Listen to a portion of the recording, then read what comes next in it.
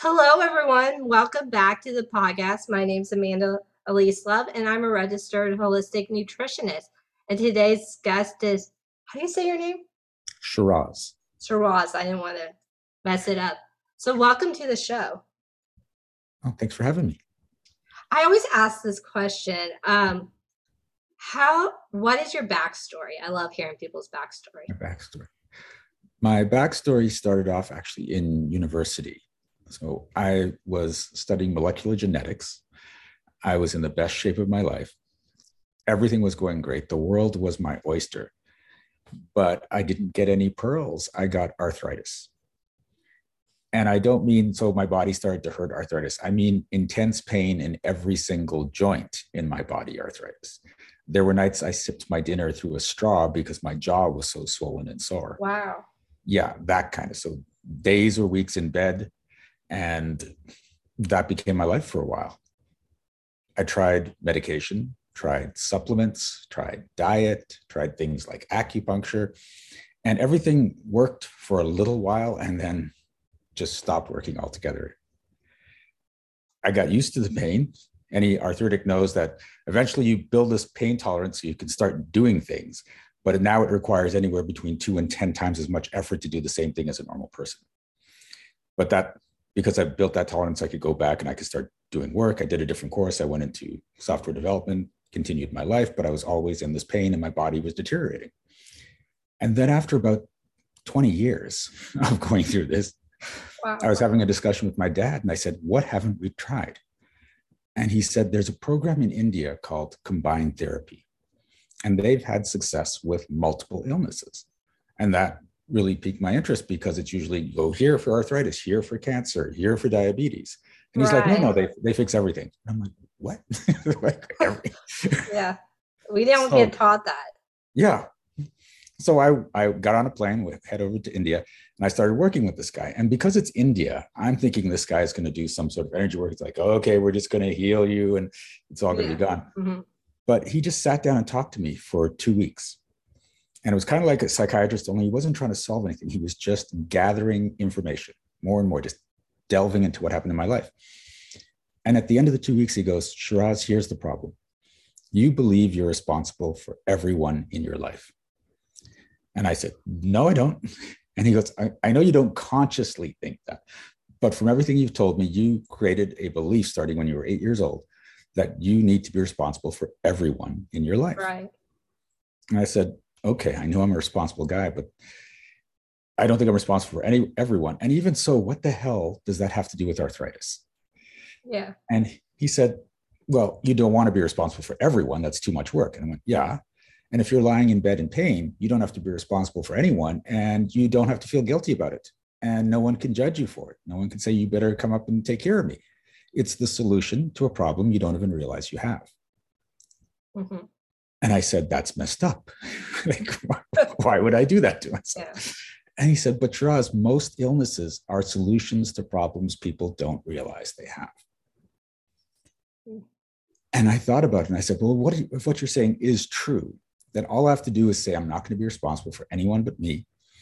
And the arthritis should go away. He said, if you can't just say it, if you actually have to mean it deep down, you're not responsible for anyone but you. And then you don't need the arthritis. So I said, okay, I'm not going to be responsible for anyone except for me. I woke up the next morning, no pain, no inflammation, more mobility, and I could even breathe better. And I'm Wow. freaking out.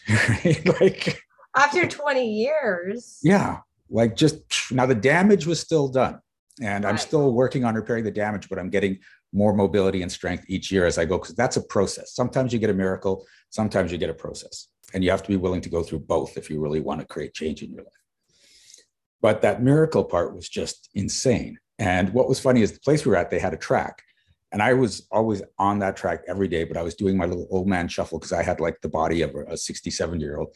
Hmm. And then I got out that day and I got on the track and I'm passing people and they're looking because they've been with me for 2 weeks watching. They've been passing me. People that are a lot older than me have been passing me. And now I'm passing everyone else. And they're, what the hell just happened to this guy? That's crazy. So did it did you have the pain before or did it like start like like you said in college? Is that It when it started, yeah, started? I was in university. It started, I was actually a bodybuilder, and Uh-huh. I was doing some exercises and the pain hit, and it wasn't muscle pain. I knew what it was to push through Yeah. pain. And I'm like, this is different. This is weird. What is this? And so I had to go get it checked out. And then they said, oh, you got arthritis. Oh, that's crazy. And were you healthy up to that point? Yeah. Yeah. That's I was in great shape. that's interesting because like for my backstory is like I just was sick constantly growing up every Oh, single week. And then eventually it was every 4 to 6 weeks and stuff. But my body pain started like when I was 20 and I completed a personal training program. And all of a sudden, like, 2 weeks later, I turned 20 and I was in so much pain. And then they were like, diagnosed me with fibromyalgia at like 20 years old. And that was like 12 years ago, almost. wow. So I can relate. It's awful to be in pain and stuff. Oh, God. Yeah. So, And I feel like people are like, well, they're like, how did you get through that? How did you get through like 20 years of just pain? Did you just want to quit life? no, it was me building a tolerance to it. And, and it came in waves too. Sometimes we'd go in remission, sometimes we'd kick up. And when I look back, it was whenever I had to be more responsible, it kicked up. And whenever Yeah. there was less, like if I traveled, if I left the core of the people that I felt responsible for, my arthritis would just go away. And people would always say, well, you've gone to a different climate. Maybe you should move there. But now I look back, and even if I had done that, eventually I would have been responsible for the people in the new place, and it would have just come back, and I would be back where I Right. started. So, I think we put so much pressure on ourselves to like do all the things to take care of everybody. And then we also have the trauma that like I feel like also plays a part. And I feel like that's something people need to work through. yes, absolutely. The thing I found though is you have to be willing to let go of the trauma. Some Yeah. people aren't, because some people that trauma defines them. And I haven't done it for the arthritis, but I mean, it wasn't trauma, it was racism, right? I had to Hmm. go through a lot of extra stuff because of racism until Yeah. someone pointed out, said, you're actually enjoying the extra struggle you have to go through. You're proud of it. You may be able to do this easily, but I have to go through extra hoops because I'm black. I hear you saying that, and I can see you lighting up because you get to have extra struggle. Your life is different. You're special, but all you're doing is making your life harder. Right. Yeah.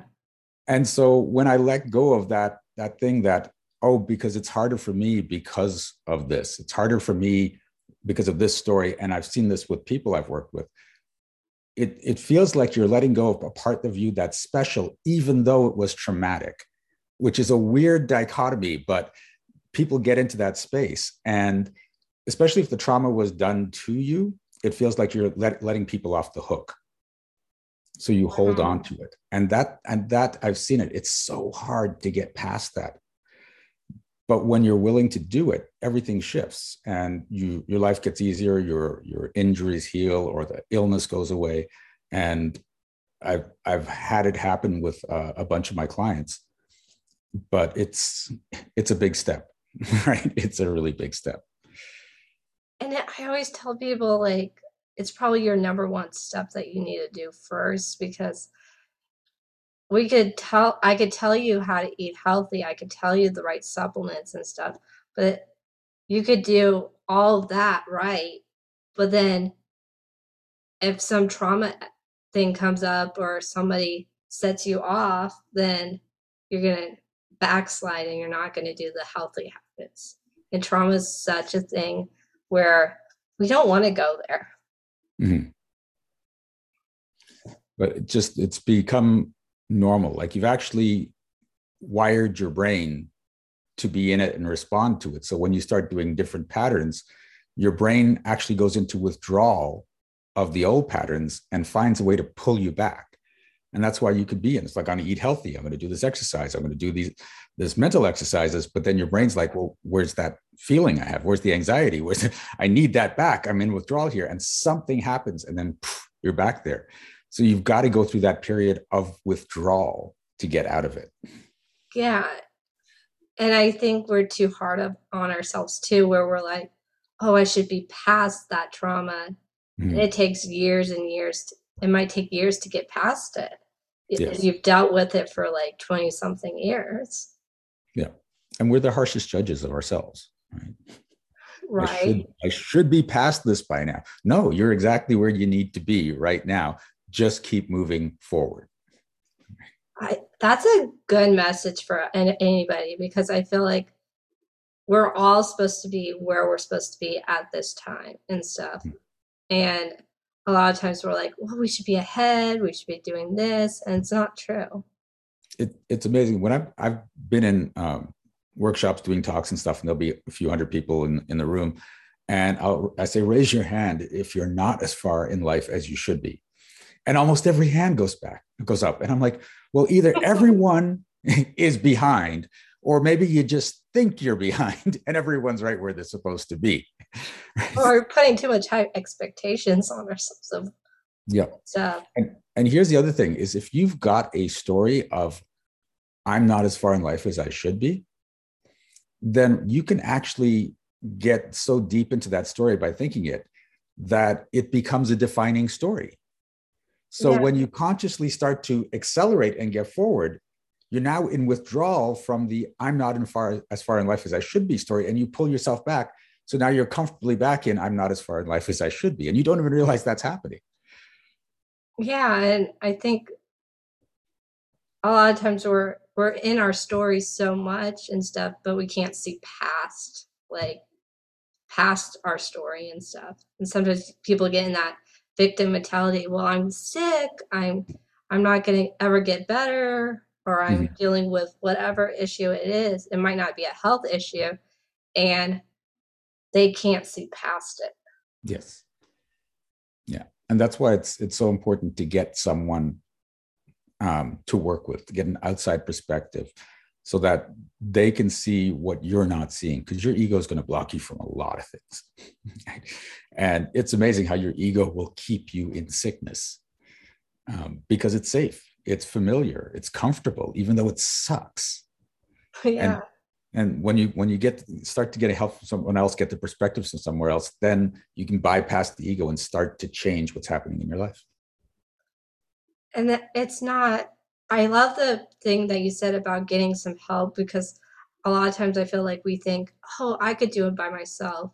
We Mhm. need that outside perspective who could say, oh, look at where you were a year ago and or even 10 years ago or 12 years ago and stuff. Yeah. And that's the big problem with a lot of people is they look at what they've decided the finish line is and how far away from the finish line they are, and they're like, it's such a long distance to that finish line. But if instead you look from where you started and where you've come, that you can actually map out and go, oh my god, look how much progress I have made. But a lot of people are wired to go the other way and just feel I'm not there yet, as opposed to look how far I've come. I I totally agree because I think, oh, look where I was 12 years ago, 11 years ago. I was in pain. I couldn't get off the couch. I was so fatigued.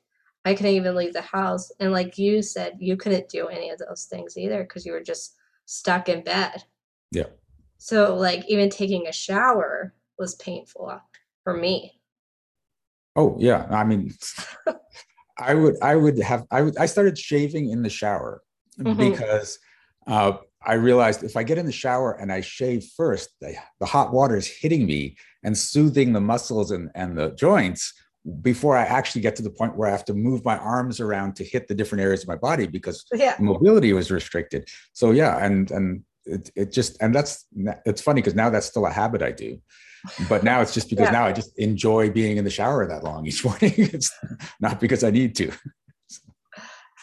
I was, um, I would like to know, so like, what were the things that you couldn't do back then that you're so grateful you could do now? Run is is a big one. I could not run. I mean, I had worn away all the cartilage Wow. in the joints. So when my feet came down, it was like bone against bone as I'm walking. So walking was hard enough as it is, but running was just impossible. And now I've regrown the cartilage, so I can now run again. So that's one of the big things. And Uh, yeah, open jars.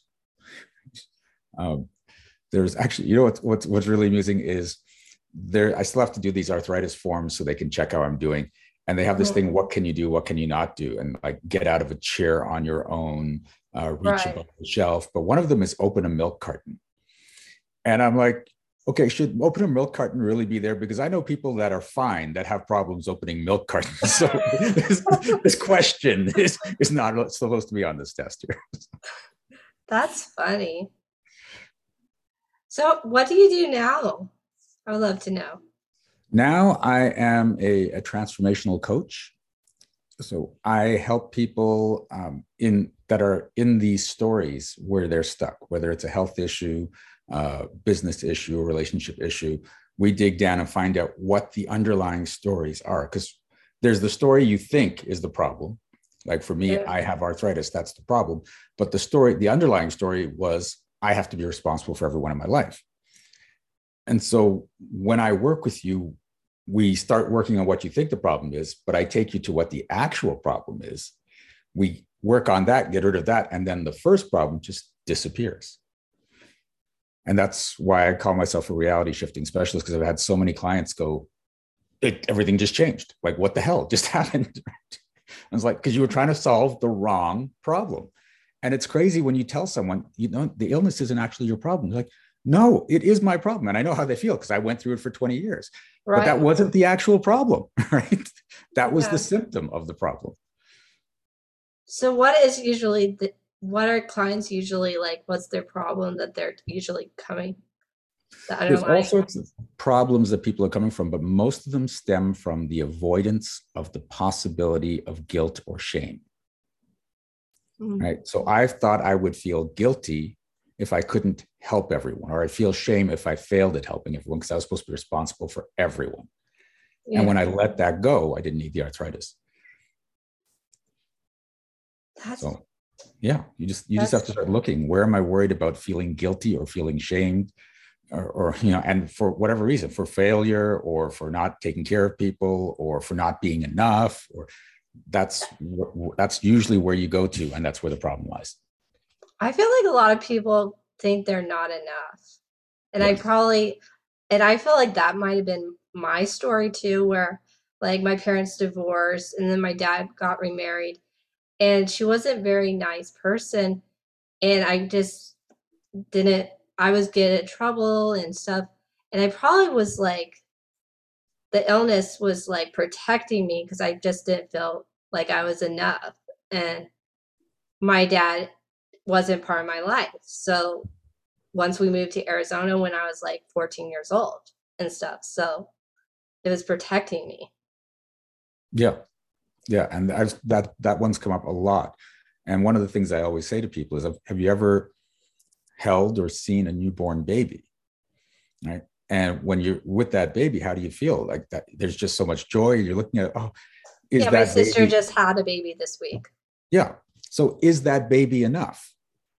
Right. Yeah. And you know, people say, yeah, of course it's enough. I'm like, but what's it doing? It's not doing anything in the It's world. not It's doing not anything. helping you out, doing your taxes. Like it's But just just existing. being. Just Right. being. Yeah. But if just being is enough for a baby to be enough, and you were that baby, and that hasn't changed, that hasn't gone out of you, you still have that value. You've just added more value over the years, but you're not seeing it and you're not acknowledging it. So you absolutely are enough. You're more than enough at this point. You just have to believe it for yourself. And how do we like acknowledge that? Do we need to tell ourselves? You need to tell yourself that. And sometimes you got to picture that baby, like maybe not newborn, but when you were old enough to be able to actually talk, like 2, 3, 4 years old. Yeah. Imagine having conversations with that version of you. How would you talk to that child? Because I'm guarantee it's not how you're talking to you. You're like, oh my God, you screwed up. What the hell is wrong with you? You would never say that to a 2 year old. You'd be like, oh, it's okay. No. You know, made a mistake. I would never You say know, that to my 2-year-old niece. yeah. So if you start talking to yourself like you would to those little innocent childs, you're going to have a whole different discussion and you're going to have a whole different relationship with you. It's going to be a much more loving relationship. But most adults don't do that. No, And we don't talk to no, ourselves in a loving way. no. We say, "Oh, why did you do this?" Or we beat ourselves up for not following through on whatever it is, the goal we set or whatever. Yeah. And just even like it doesn't have to be when you screw up, you have to talk to yourself. Good. Oh, good. Well, it's just in general. How are you talking to yourself? Like I talk to myself all the time and I'm always playful with myself. Yeah. Right. And there'll be times where I'm just walking by a mirror and I look at myself and go, hey, looking good, babe. Yeah, it's good. Yeah, you're cool. And then and just in this playful, happy space, telling jokes to myself. And, even when I'm with other people, I'll tell stupid jokes and they'll be like, oh my God, here he goes. But I'm having I so love much it. fun and loving myself. Right. Yeah. How often do people just love on themselves in general, as opposed to, I got to get through my day, I've got to be efficient, I've got to take care of this? If you're more playful for yourself all day, that's going to affect everything else in your life as well. And and I find the people who are more like joyful, you want to be around those people. You have Yes.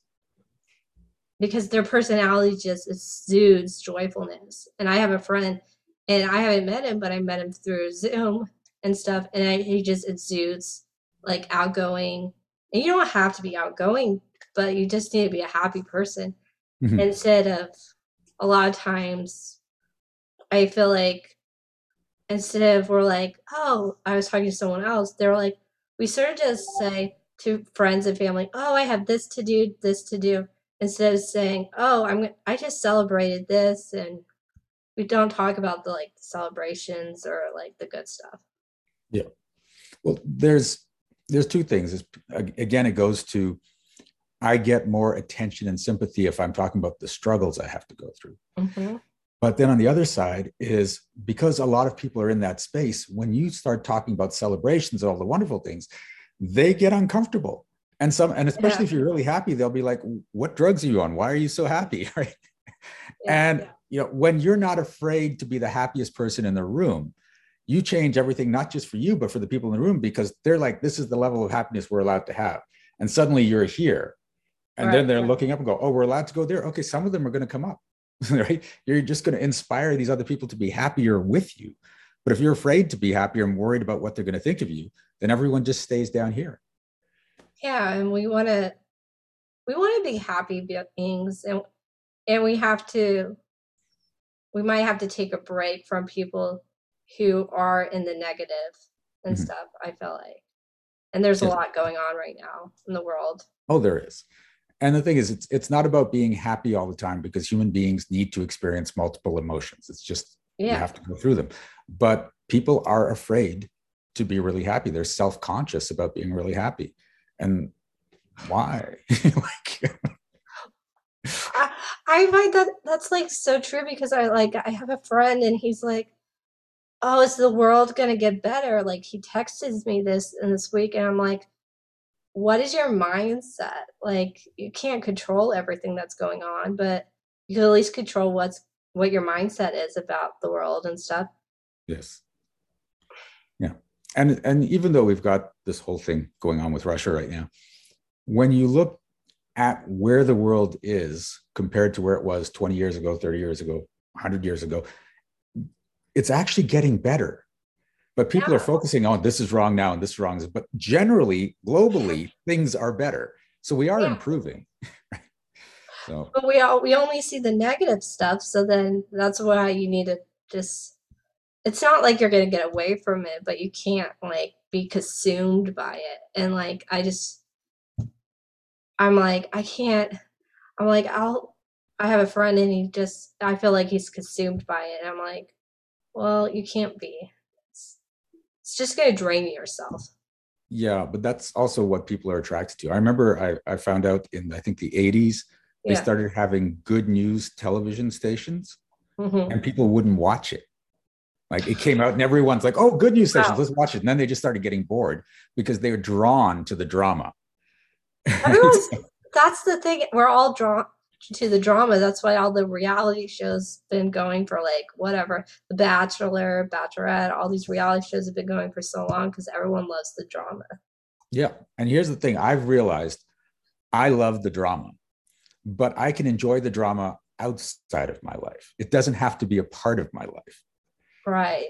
Right. And that's something a lot of people don't get. They think, well, this is what everyone does. This is how it works. So I'm going to have drama in my life. And a lot of people mistake passion for drama.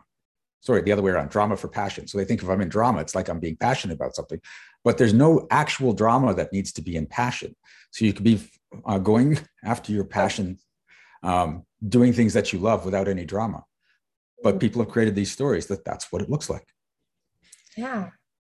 And who wants to be in drama? It's just a lot.